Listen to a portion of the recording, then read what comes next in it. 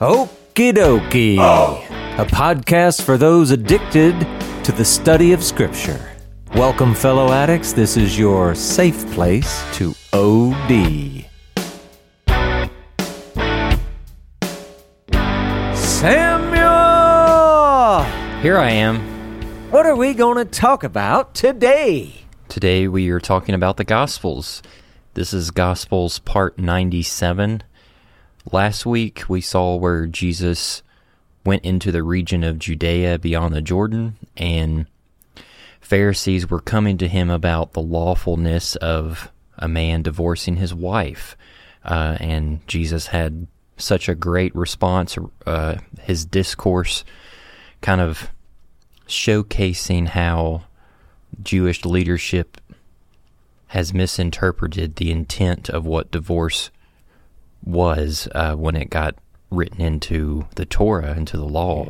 Jesus was trying to expose that was not the intention from the beginning of creation, but it was God meeting humanity in their brokenness to try to prioritize mercy and life whenever there's mistreatment happening. But people in their brokenness have taken it to the extreme, and we saw those examples of where people were divorcing their wives for any good reason whatsoever that they thought. Did you just burn the toast? I guess Get I out of did. here. Yeah.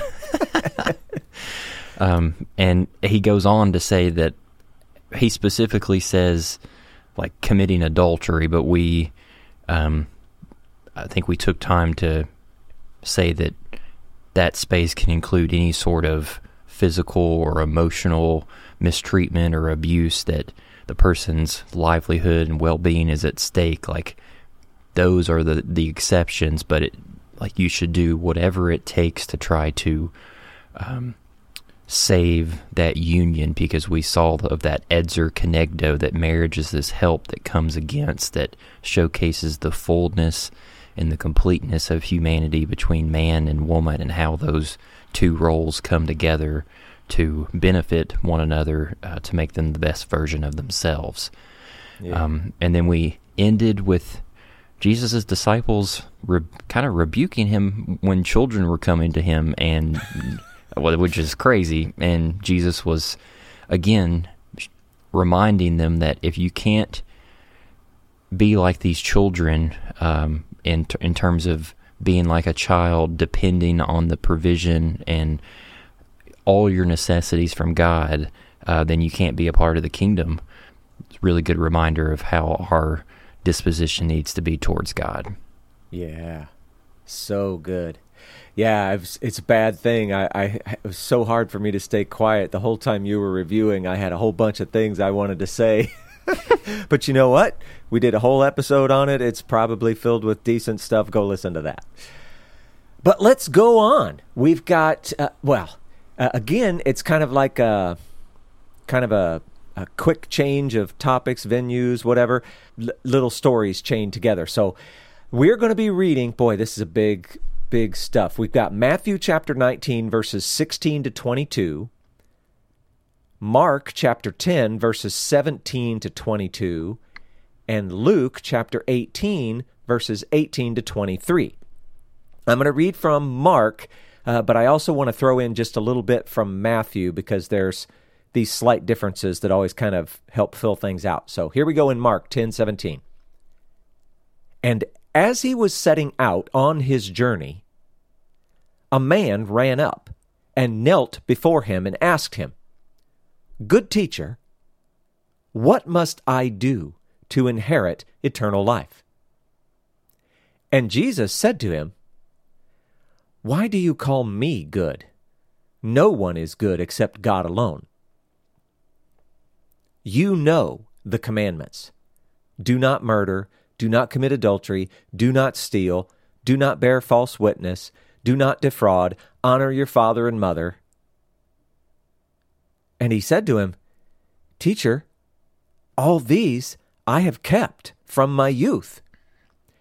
And Jesus, looking at him, loved him and said to him, "You lack one thing. Go, Sell all that you have and give to the poor, and you will have treasure in heaven. And come, follow me." Disheartened by the saying, he went away sorrowful, for he had great possessions. Whoa, there's so much in here, and it's so good. But real quick, though, I want to read from Matthew chapter 19, verse 17, because it's slightly different than the way Mark presented it, and it's kind of important. It helps us see a little something into the text. So it says this, Matthew 19:17. "And he said to him, 'Why do you ask me about what is good? There is only one who is good. If you would enter life, keep the commandments.'" Now, we're going to talk about all this stuff like in order as we go, but just to point out, why am I reading that? Because this shows that not only you've got this guy thinking that Jesus is good or asking, what good thing he might do or whatever, and Jesus is going, look, you're missing it. Goodness is not contained, like it doesn't have its source in the commandments. It doesn't have its source even in Jesus. And this is so important to see. The source of goodness is in God alone. That's important point number one.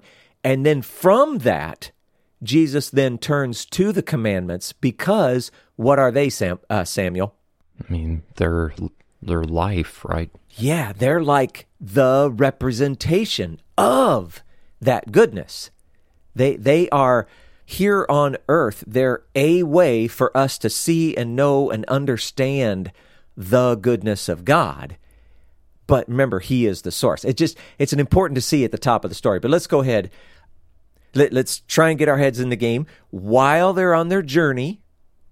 Or who knows, maybe Jesus is starting. It kind of sounds more like he's starting the next leg of his journey or, something like that. But anyway, a young man runs up to him. And this is important. He kneels before him. And he calls him good teacher. And he just has this one simple question. What must I do to inherit eternal life? And Matthew, again, he's even more specific. He says, what good deed must I do? Now, just be fair with this guy when you're reading. This dude was serious. He was sincere. It was a real question seeking a real answer. He wanted certainty. He wanted to know that he knew that he knew, however you say that. I lost my tense there. He wanted to be certain that he was going to attain it. And Jesus responds, we talked about it already a little, it's kind of this strange kind of sideways rebuke or something. Why are you calling me good? Only God is good. And honestly, Samuel, what's the question that's going to come up in everybody's head? If only God is good. I mean, Jesus is good too, because he's an extension of God. Right. But isn't Jesus God? And it's so important that we see this. First of all, this isn't Jesus denying his divinity. Some people are going to look at the text and they're going to say, see, he's not God. Take Jesus as well. Okay, that's not what he's doing. You shouldn't even, in some sense, we don't even really need to see this as a denial of his goodness, because obviously, if he is God and man, and if he has perfectly kept Torah his entire life, that's how we say that he is sinless. How can you not say that he's good? But he's not the source of goodness. And this is yet another example of Jesus in his lifetime here on earth, in his walk here on the earth. He lives clearly in submission to the Father. And that's why it's so important to see that he is indeed walking in his humanity while he is here.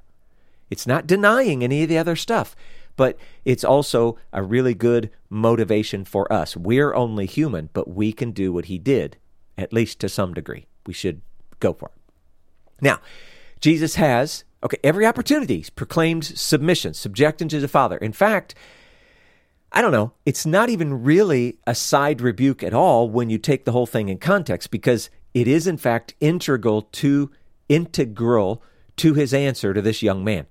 So to begin with, Samuel, me, you, anybody, a person must recognize that the only true source of goodness is God himself. It's available to all humans just as it was to Jesus. Again, because he's walking in his humanity. God, and then here's the other part we talked about, God has expressed his goodness in his Torah. So at least you understand why the young man was calling him good teacher, because, come on, the dude he's the walking Torah. It's like, in a way, you can tell that this young man totally gets it, at least up to a point. So then, and now here's where people get confused. Jesus gives him the direct answer. All right, you want eternal life? That's what you're looking for? Well, here's your answer. Keep the commandments. Or, depending on your version, the commandments. And then he actually starts listing some of them. Now, it's a short list. It's not an exhaustive list, but just understand, by naming some of the 10, we could look at them and go, well, he named these specific ones. What does that tell us? Yeah, it's kind of important to see some of that, but understand, Jewish mentality, first century, by naming some of the 10, he's pointing to the whole 10. That was just a common method in that day, and by pointing to the whole 10, he's pointing to the entire Torah. So, the answer to the young man's question is simply Torah. How do I get eternal life? Torah. Wait. Samuel, what's the original question again? What must I do to gain eternal life? Yeah, the answer? Torah. Yes. It's so important that we see it. And who is saying it? Jesus. Okay, now I've heard lots of teachers describe this poor young man as, he's lost, or he's confused, or he's insincere. And I've heard Jesus' answer described as sarcasm. Oh, he's only telling this young man what he wants to hear because he knows that he's all locked up in that Torah stuff, that law stuff, and he just doesn't understand. You know what? I'm just going to say this as clear as I can. That is rubbish. That is trash. I can't believe I've never heard people say that before. That's crazy that you have. Oh, yeah, it's terrible. This dude, this young man, he was sincere, and Jesus was welcoming. How do I know that? Because when the guy says, this horribly arrogant thing, I've kept all these from my youth. You've never heard that, Samuel? Maybe I'm just forgetting. This poor young man, people busting his chops. But when he says that, teacher, I've kept all these from my youth, the text says that Jesus looked at him and loved him. Mm-hmm. And if that's not enough for you, Jesus offers him discipleship. Come be one of my disciples. How do I know that, Samuel? What's the text say? At the end of verse 21, after he tells him to go sell all that he has, it says, and come, follow me. And that's what he said to the 12 disciples. Exactly. He's offering him discipleship. Don't tell me that this young man's not sincere. Don't tell me that this young man isn't pursuing God with everything he's got. Jesus was pleased with what he saw. This young man, he's fervent. He's passionate about God. He's passionate about God's will. However, Jesus also sees the whole man. And he can see that this young man is actually hindered by a great hurdle. And so in what way does Jesus actually love him? It says Jesus loved him. How did he do that? He tells him the truth. He exposes the fact that this young man, despite all of the good things that we might infer about him, he didn't really have God in spot number one. He too, like so many others then, and come on, let's be fair, so many others now, struggled with God versus mammon. And it could be wealth, it could be possessions, but it doesn't have to be only those things. It is, in the general sense, it is anything and everything of this world. It could even be people, family, relationships. It could be, I don't know, hobbies or this or that. Anything. God needs to be number one. And all of these other things of the world, they are a formidable foe in the walk of a Christian. And it was necessary that this young man see it. That's how Jesus loved him. And Samuel, might he also be attempting to love all of us in a similar way? Perhaps. Perhaps. Let's put that down as a not a maybe, for sure. How about that? Yeah. It is necessary for all of us. But this young man, see, he was searching for more. And now this is going to relate a little bit to the culture of the first century. He's saying, look, I've kept the commandments. What more can I do? Maybe there's something even over and above Torah. I'm willing to do it. If you will just tell me, I'll do anything. I want to be sure. So Jesus honors his request. The real answer for this young man was to sell all of his possessions and give to the poor, which, by the way, that's contained in Torah. That is Torah. Now, Samuel, is this the answer for every single person who has great wealth and is a Christian? No, because people struggle with wealth in different capacities. Yeah, and some people don't struggle with wealth at all. How do I know this? We can look back at some of the great forefathers. Abraham is a great example. He was so rich, but God loved him. In fact, he's the reason we all have what we all have. And you could name so many more. Look at Joseph's life, whatever. David, Solomon, all that.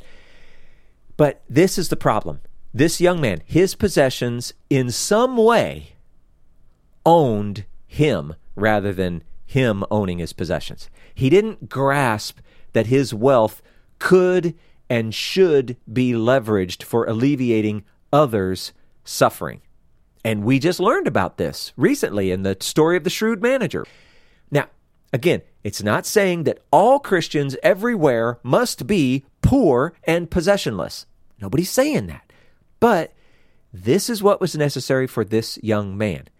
And I'm going to suggest something else that not many people, I don't know if they would agree, whatever, they probably don't think about it.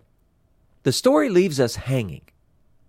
Now, it seems to imply that the young man would not enter eternal life.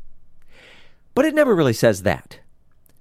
All we know is that this young man was faced with a very difficult decision, a very difficult task, and the last we hear of him, he is sad, sorrowful, disheartened.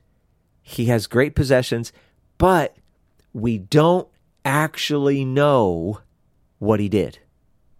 Ultimately, okay, he walked away sad. He didn't take his opportunity to be a disciple right then and there, but we don't actually know what he did afterward. And I'm just going to say this. I bet you've done it. I bet you know people have done it. When they're faced with something difficult, hard, challenging, whatever it might be, their initial response is actually not very good. It's pretty bad. And they might hurt other people. They might make other people angry. Their response, it's bad. But give them a little time, and it's amazing what you can see people do. And you never know, this young man may be just like that. I just want to throw that out there because it's just another one of those ways that people throw this poor guy under the bus, and I feel like I want to be his advocate. So there you go. I'm done. Yeah.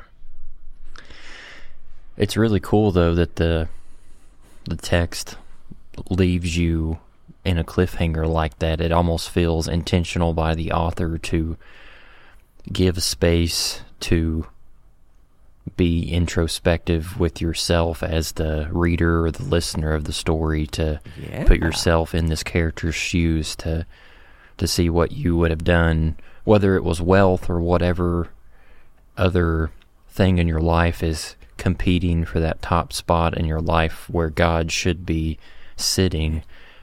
And I especially like it in Mark's account, because I know I've read things in the past where the Gospel of Mark contextually is meant to be given to like a Roman influenced Jewish audience, and I know that like Jewish people who would have been more exposed to Roman culture would have been more apt to materialism and entertainment and all the things that the Roman Empire are offering for, protection, and this is what the empire can provide for you. And I mean, I know that Matthew says it as well, but it's just cool that with that frame of mind for Mark, that he could have been directly calling out these Roman believers to be like, this is, I know what your context is struggling with. Like, how are you going to respond? That's just really cool. It is. I also wanted to say, I really liked you bringing up Jesus's submission to his Father in terms of authority, and I wanted to bring it up because I wonder if that is why God still honors Jewish people, like past, present, and future, who are pursuing Torah, pursuing God. They're hindered by, that divine hardness that's in place where they can't recognize Jesus as Messiah until the end, where all of Israel is redeemed. Because in some ways, these people who are Jewish, who are earnestly seeking the commandments, they are tapping into that authority that Jesus is mentioning right here. Like it would be, to me, it would feel blasphemous to discredit that or deny that for those people, because they're seeking that same source that Jesus is mentioning in these verses right here. Yeah, and you've brought up an interesting point, and boy, I'm going to really stir some feathers, or I don't know what I'm going to do, something. Stir the pot. What am I doing with feathers? I don't know. Mixed my metaphors. Anyway, you brought up this thing where, modern American Christianity, and this is going to be so hard to say. I know people are going to misunderstand me, but I'm going to say it anyway. We have this super, super heavy dependence on, you must believe in Jesus. And the way people say it, and I'm going to say the way they mean it, is that you actually have to, recognize and acknowledge who this Jesus guy that walked on the earth is, and that's the only way for your salvation. And I would like you to consider that it's slightly different than that. Jesus is the only one who seemingly could and did accomplish salvation for us. So in that sense, he is definitely the only way. But it's not our believing in him as in like the way we believe in the Easter Bunny and Santa Claus that somehow magically does something for us. We've talked about this so much on the podcast. Believing in him is actually to hear and obey. It's to walk in not only faith, but faithfulness. So believing in Jesus, I mean, if you've been listening to our podcast all along, or if you haven't, you should go back and hear some more. In the end, believing in Jesus really is down to, hey, I am going to walk in Torah the way that he did, at least to the extent that it applies to me. That can be tricky. We will talk about that more someday, but that's the thing. So what you're talking about, Samuel, this idea that, look, these guys, they were going after it with everything they had. How do you think Abraham is saved? How do you think Joseph or David or anybody else is saved? It's not because they believed in Jesus. He wasn't even there yet.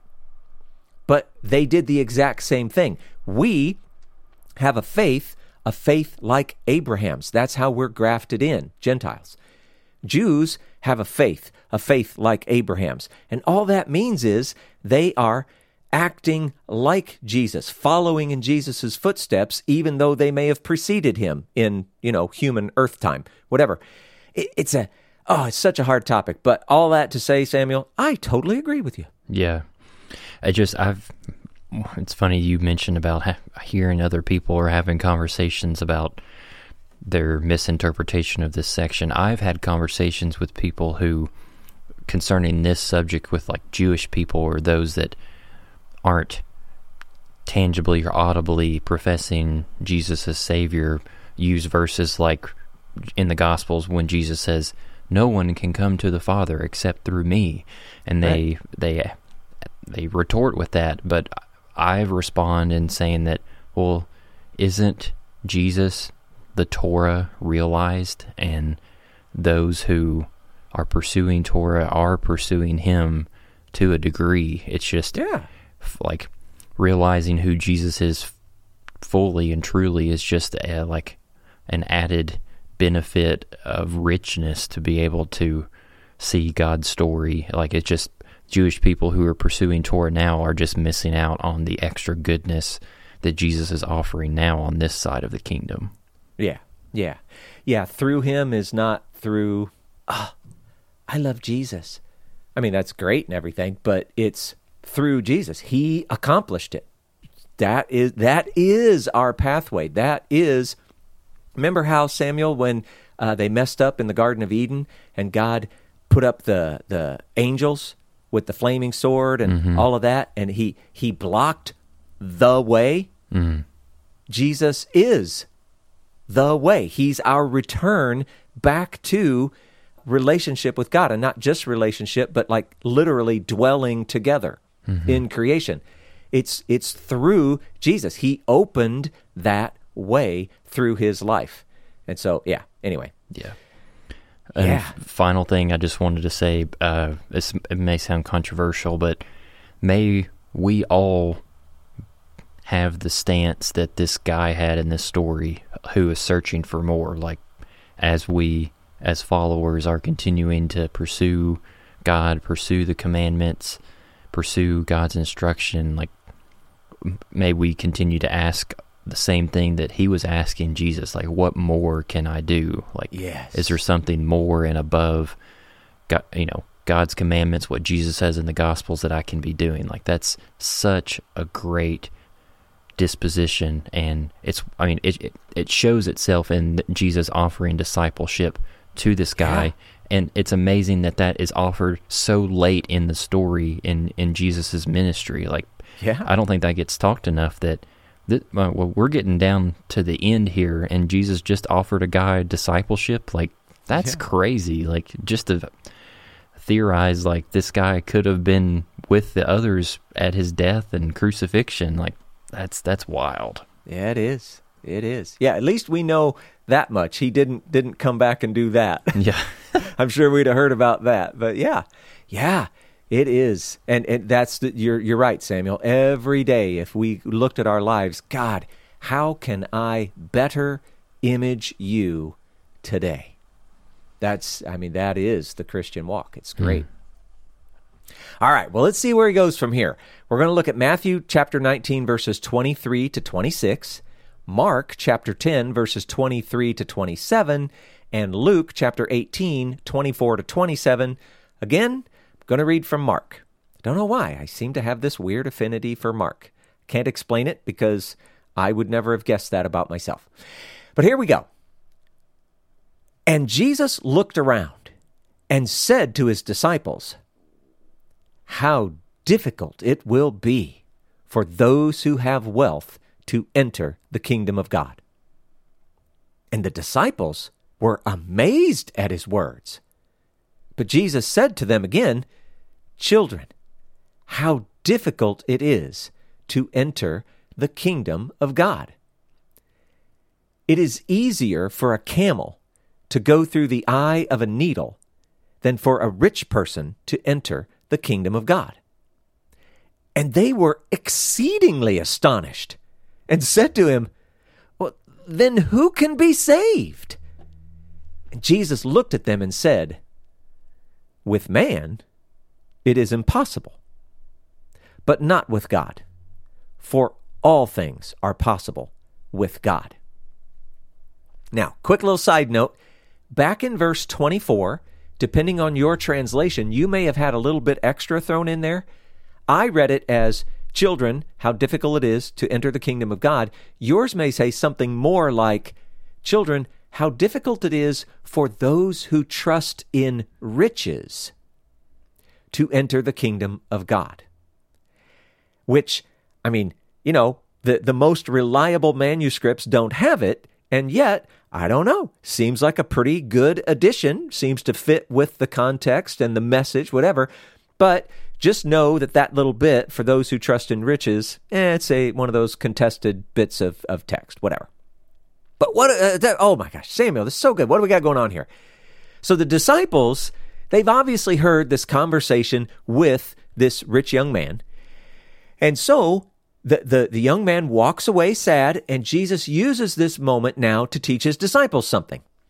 Wealth, riches, whatever, mammon, things of this world, however you want to do it, they can be a great stumbling block to the kingdom. Now, to be fair, in context, he does seem to be focusing on wealth and riches. So we're going to do that.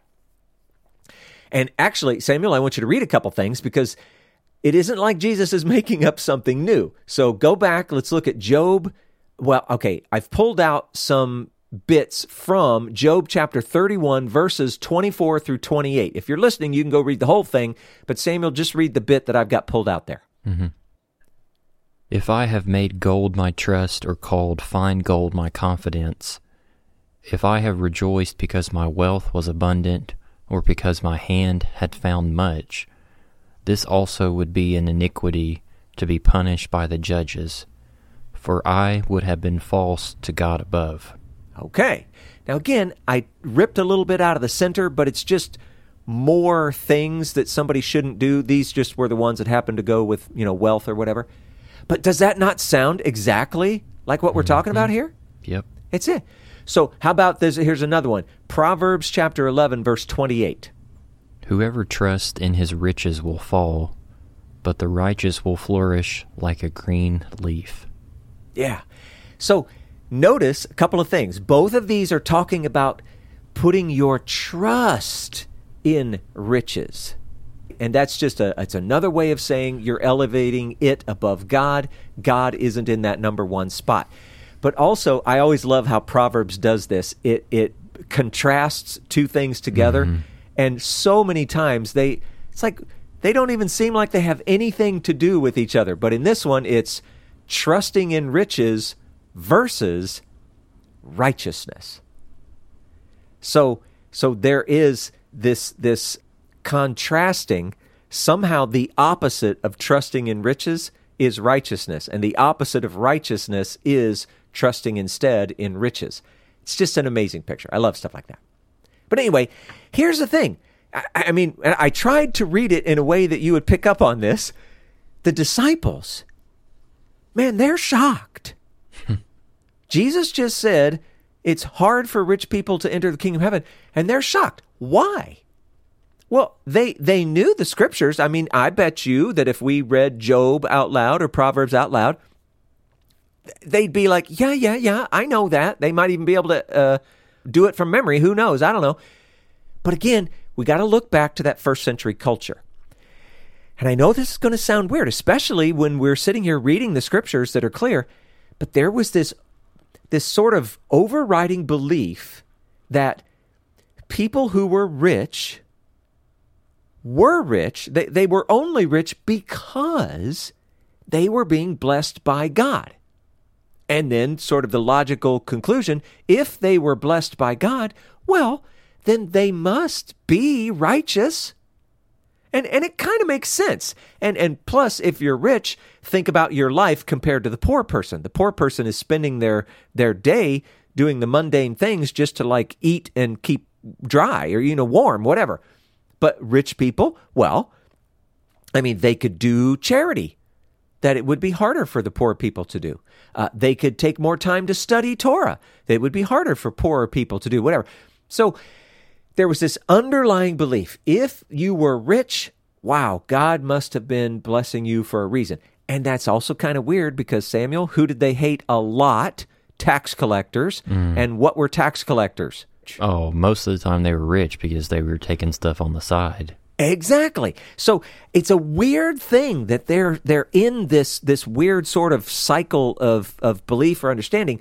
But whatever, it was a real thing. You read writings from that era, it's a real thing. So poor people, obviously they looked at them, okay, they weren't blessed by God because it's assumed if you're not being blessed by God, you're not righteous, whatever.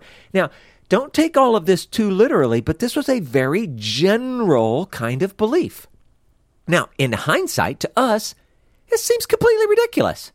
And it definitely defied scriptures. I mean, we only read 2. They're not the only 2.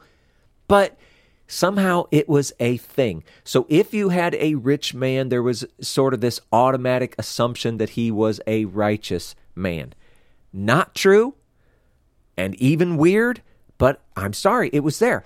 And so therefore, that's why the disciples seem shocked. Oh, and by the way, this guy, remember, he wasn't just rich, he also had kept Torah from his youth. They heard that part too. So even if they weren't stuck only on the fact that he was rich, they may have known this man, they may have known about this man, or they just took him at his word. He was living according to Torah. So there's another way. It's completely shocking. But Jesus doubles down, and he says, look, it's hard for a rich man to enter the kingdom, and Mark's version, it's even kind of leaving the rich part out. Jesus just says, you know what? It's just hard to enter the kingdom. And I actually like that version because I think it helps to connect to us so much easier because not all of us are rich, are we, Samuel? No. So he gives them a mental image so that they can see just how hard it is. And so the image is this. Picture a camel going through the eye of a needle. Now, number one, for those of you who don't know, yes, in Jesus' day, they had needles. Now, some would suggest that they even had things that were like very much the same size of what we have today. Others say, well, I mean, they definitely were smaller than you may think and imagine today, but, not quite as small as some of the stuff we have today. But the point is, it doesn't matter. It was a needle, it was small, and it had an eye. You know what we're talking about. And a camel was big, okay? So the image, it just, you know what? It's impossible. It's absurd. And just to say this out loud, man, I've heard these stories, Samuel. There were gates in the walls of Jerusalem. Mm-hmm. Well, there's this story. There was one particular gate. It's like they had the big doors, but within the big doors, they had these smaller doors that opened up. They were only big enough for a man, and they called that the eye of the needle. And so a man could walk through it, but it was hard for a camel to get through it. Okay, I just want you to know there was no such thing. And if you've been told that, and especially if you've been telling other people that, stop it. It's not a thing. It's an absurd image for your head, a big camel, a little needle, the little eye of the needle. And also, now this one, I don't think it actually is a problem or like a mix-up in the text, but I'm going to throw it out there just so you know about it. Apparently, if you look at the Greek words between camel and rope, they're actually quite similar. And some have suggested hey, it's not really talking about a camel. It's only talking about rope. So where you might put thread through the eye of a needle, you're not going to put a big piece of rope. Well, that also makes sense. That's good imagery. It's also impossible, right? We get all of that. But I don't think that's what happened. And part of the reason I believe it is because there are Jewish writings outside of the Bible that use stories with similar imagery, and they use other large animals, even like elephants. So I think it's actually meant to be a camel. I think it's meant to be a very, very tiny eye of a needle. It's absurd. It's impossible. All of that. But now the disciples' shock, it's actually increasing. So they've got this cognitive dissonance going on in their head, their current thinking, how they think things work, and what Jesus is actually trying to tell them. He's trying to lead them to this conclusion.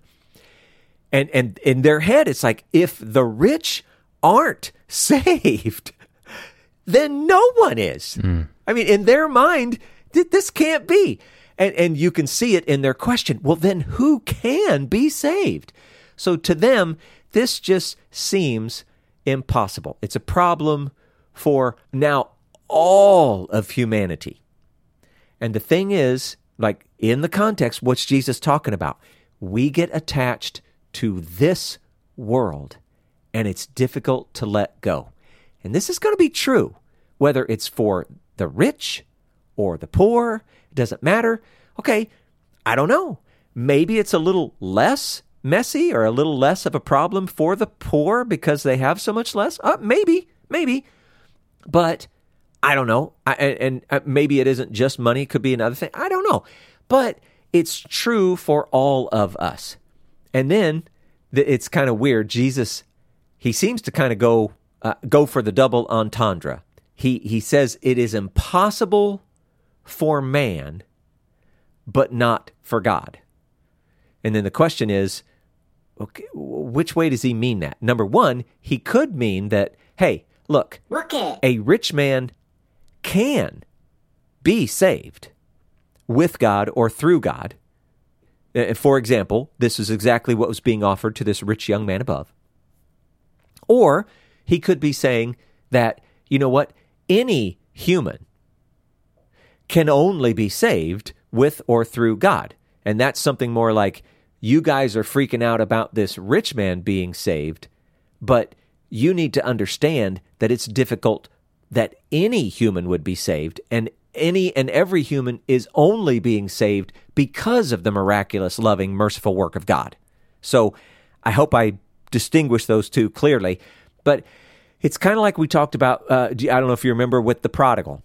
If we make a sincere effort to repent and walk toward God, he, in so many ways, he spans that gap for us.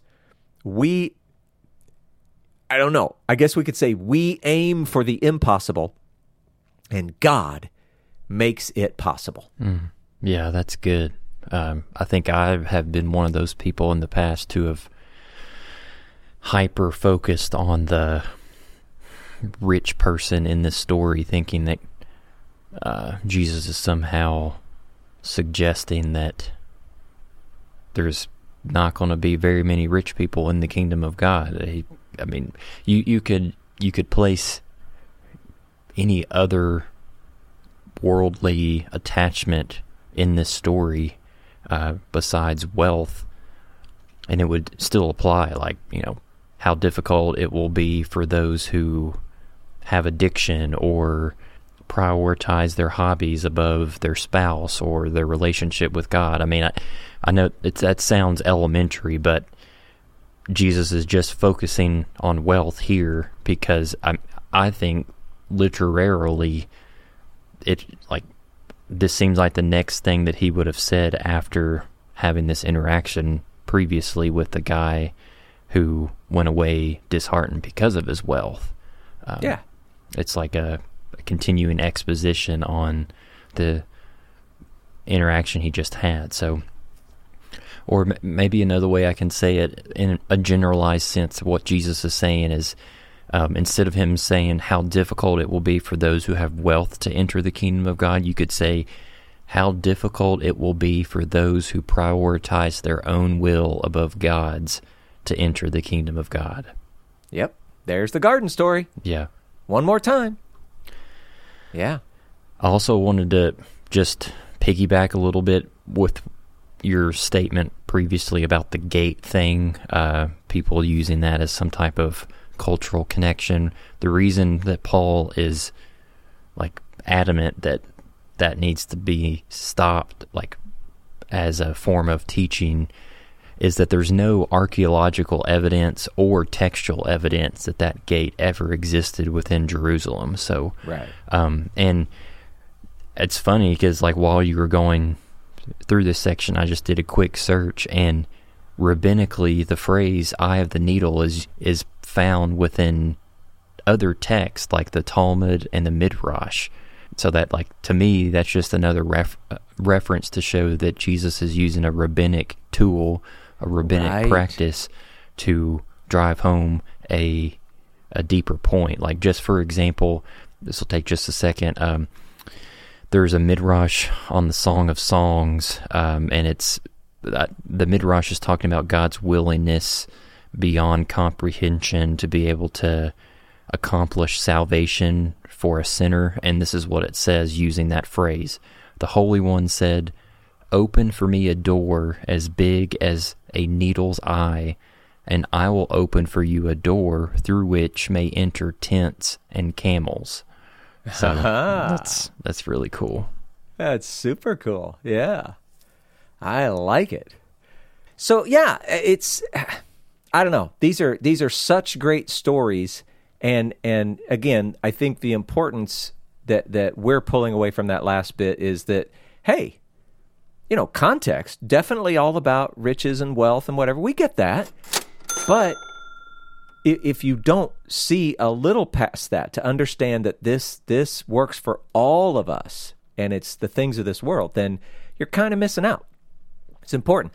And now here we're going to see this next bit, Peter kind of start to understand what's going on, but there's still confusion and wonder or whatever. And let me read some stuff. So we're in Matthew chapter 19, verses 27 to 30, Mark chapter 10, verses 28 to 31, Luke chapter 18, verses 28 to 30. I'm going to read all of Mark and a bit from Matthew. So here's Mark. Peter began to say to him, "See, we have left everything and followed you." And Jesus said, "Truly, I say to you, there is no one who has left house or brothers or sisters or mother or father or children or lands for my sake and for the gospel, who will not receive 100-fold now, in this time, houses and brothers and sisters and mothers and children and lands with persecutions, and in the age to come, eternal life. But many who are first will be last, and the last first." Now, in Matthew, he adds this weird little bit. It's in 19:28. He says this, Jesus said to them, "Truly I say to you, in the new world, when the Son of Man will sit on his glorious throne, you who have followed me will also sit on 12 thrones, judging the 12 tribes of Israel." Okay. So, Peter, he's getting in on this whole thing, and he's like, well, I mean, we left everything. You told the rich young man to get rid of everything and give to the poor. Well, we gave up everything that we had. What's for us? Again, it's kind of like Peter's sort of getting a hold of what Jesus is saying, and he seems to be, sort of following the interpretation that says that the saving of the rich man is the thing that is possible with God. Okay, good, fits the context. But he points out their current circumstance. And he says, basically, we have become poor. Or maybe we would say poorer And how did they do that? By following Jesus.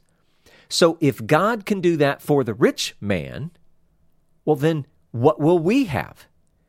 Now, it's easy to look back at Peter and think, oh, he's getting a little self-centered right here in this moment, right? Or you might even think, well, oh, that Peter, he's so dumb. He just doesn't get what Jesus is saying. Well, okay, remember, Jesus is shocking them with this statement. He's really turning their thinking upside down. And it doesn't matter that their thinking was obviously wrong, even scripturally wrong, whatever. I mean, you know what this is like. They thought they understood something, so they thought they were right. And it's hard to overcome that internal thought bias. It's like it has a momentum of its own. It's hard to overcome that. So Peter, he's just the one who's bold enough to point out something that, it appears to be obvious in light of this new reoriented thinking. So again, got to give Peter credit. He's bold, but he's getting it. Now, you may look at Peter, I don't know. You may think he's a genius, or you may think he's adult. I don't know. But Jesus responds in a very encouraging manner. He tells them exactly what they're going to have. They're going to have 100-fold of whatever they've given up. And they're not only going to have it in this life, that would be like the now, if you want to look at it that way, but they're also going to have it in the age to come. Now, the way it's written, you might think world to come, or you might think kingdom, whatever. But seriously, don't take this too literally. I mean, just as an example, do you want 100, parents or sisters or brothers, or you know what I'm saying? It's not literal, but that increase could take many forms, and maybe other individuals, and this is easy for us to relate to. They're like a sister to me. They're like a brother to me. They're like a parent, a father. You know what I'm saying? So there's that kind of thing. The point is, they will have eternal life. And Matthew even adds that they're going to have these 12 thrones. They're going to be judging the 12 tribes during the kingdom. Now, I want to say this. We're not talking about Judgment Day. That judging, that's in God's hands. This is judging the way we see it in the nation or the kingdom of Israel as it has been throughout its history. They're administering justice, ruling, decisions, etc. So aside from the 12 thrones part, okay, all that other stuff that he was talking about, I would like to suggest this isn't even limited to the apostles. It's for anyone and everyone who would give up the things of this world for the sake of the kingdom. And I'm going to explain that a little more. Let me get there. Mark adds a special phrase. I want to talk about this real quick. It's so consistently translated as something like what I read. They're going to have all these good things, and then it says, with persecutions. Now, I'm not saying that is not the absolute best translation. It may be. It may be. And if it's true, it stands as this great reminder that our Christian walk, you know what? It isn't all sunshine and roses. I have no problem with that as a translation or interpretation. I don't. But at the same time, when I read it, and Samuel, tell me how you feel about this. When I'm reading that whole list, and you get to that one little bit about with persecutions, doesn't it just feel odd? Yeah, it sounds like if someone was reading off the ingredients to a recipe, just like flour, eggs, sugar, rat poison, milk. Right. When you hear that, you're like, that doesn't seem like it should be in that list. Yeah, it's really weird. And here's what I would like to suggest. Again, I'm not saying that translate. It's good. But I'm saying it doesn't have to be translated that way. The idea being conveyed in that word is the idea of pursuit or following. And so it could just as easily be saying, hey, here's all these good things that you might have. And then it adds, with faithful and loyal pursuit of God and His ways. Or, hey, you could have all these good things with or through those who faithfully and loyally pursue God and His ways because of your testimony. So it could be kind of personalized, or how others respond to the message or whatever. And again, I'm not saying that it has to be read this way, but I actually think there is real value in this alternate interpretation. It isn't like you're going to have all these good things, and plus you're going to have trouble. It's like, no, you're going to have all these good things through faithful and loyal pursuit, your own and those who actually hear your testimony, this gospel message. So I want to throw that in because I think it's kind of a neat alter interpretation. Do with it what you will. But then Jesus adds right at the end this little bit about the first and last. Many who are first will be last, and the last first. Okay, that too, I don't know. Just kind of seems weird in this place. What is it? What is he communicating through it? Well, we've seen statements like this before, and I mean, okay, like think of one. If you would be first, or if you want to be first, then you need to become last and servant of all. We've talked about this a lot. First and the last, the kingdom's upside down, all that thing. So here, it seems to be logically associated with, rich and poor. And I mean, it would be very understandable to see the first and last as some sort of status like this.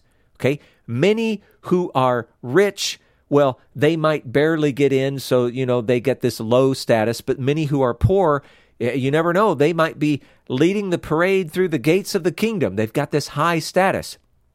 Okay? Again, it's that image of the upside down kingdom. And again, I don't think there's anything bad or wrong about that kind of interpretation. And I don't even think that it's not that. I'm just saying it's not all that or only that. I think that Jesus is actually communicating something additional here. See, Jesus, he's going to go into another parable. We're not going to get to that today. And that parable is going to better explain the kingdom and this idea of first and last. And it's not going to fit necessarily with what we've already talked about. In this instance, we're going to see that he's highlighting the equality of all who enter the kingdom. And so when we see this phrase, the first will be last and the last first, we think of it as a switch-o, change-o, an upside-down kind of thing. But with the parable that follows, the phrase seems to take on a different meaning where the first and the last are equal. They are the same. To say that the first will be last and the last will be first is to say that they will be equal. So it's just interesting. Again, I like the upside down version of it, but this parable that follows is going to change things, but we're going to have to wait and see what he means. We'll talk about that in the next episode. Samuel, take us out with your many, many questions or comments or whatever. I actually don't have any other than leave it to us to end with another cliffhanger. It is a skill, and we are the champions, my friend. All right. Well, then, if you don't have anything, I don't have anything. We're done. Okie dokie. Most! Thanks for listening to the Okie Dokie Most podcast. Don't forget to subscribe so that you never miss an episode. Be sure to leave us a rating and a review to let us know how this content is impacting your life. You can find out more information about the podcast at www.okiedokimost.com. And if you'd like to get a hold of us, please send us an email at okiedokimos@gmail.com. And until next time, we pray that you will do your best to present yourself to God as one approved, a worker who has no need to be ashamed rightly handling the word of truth. We'll talk to you again soon.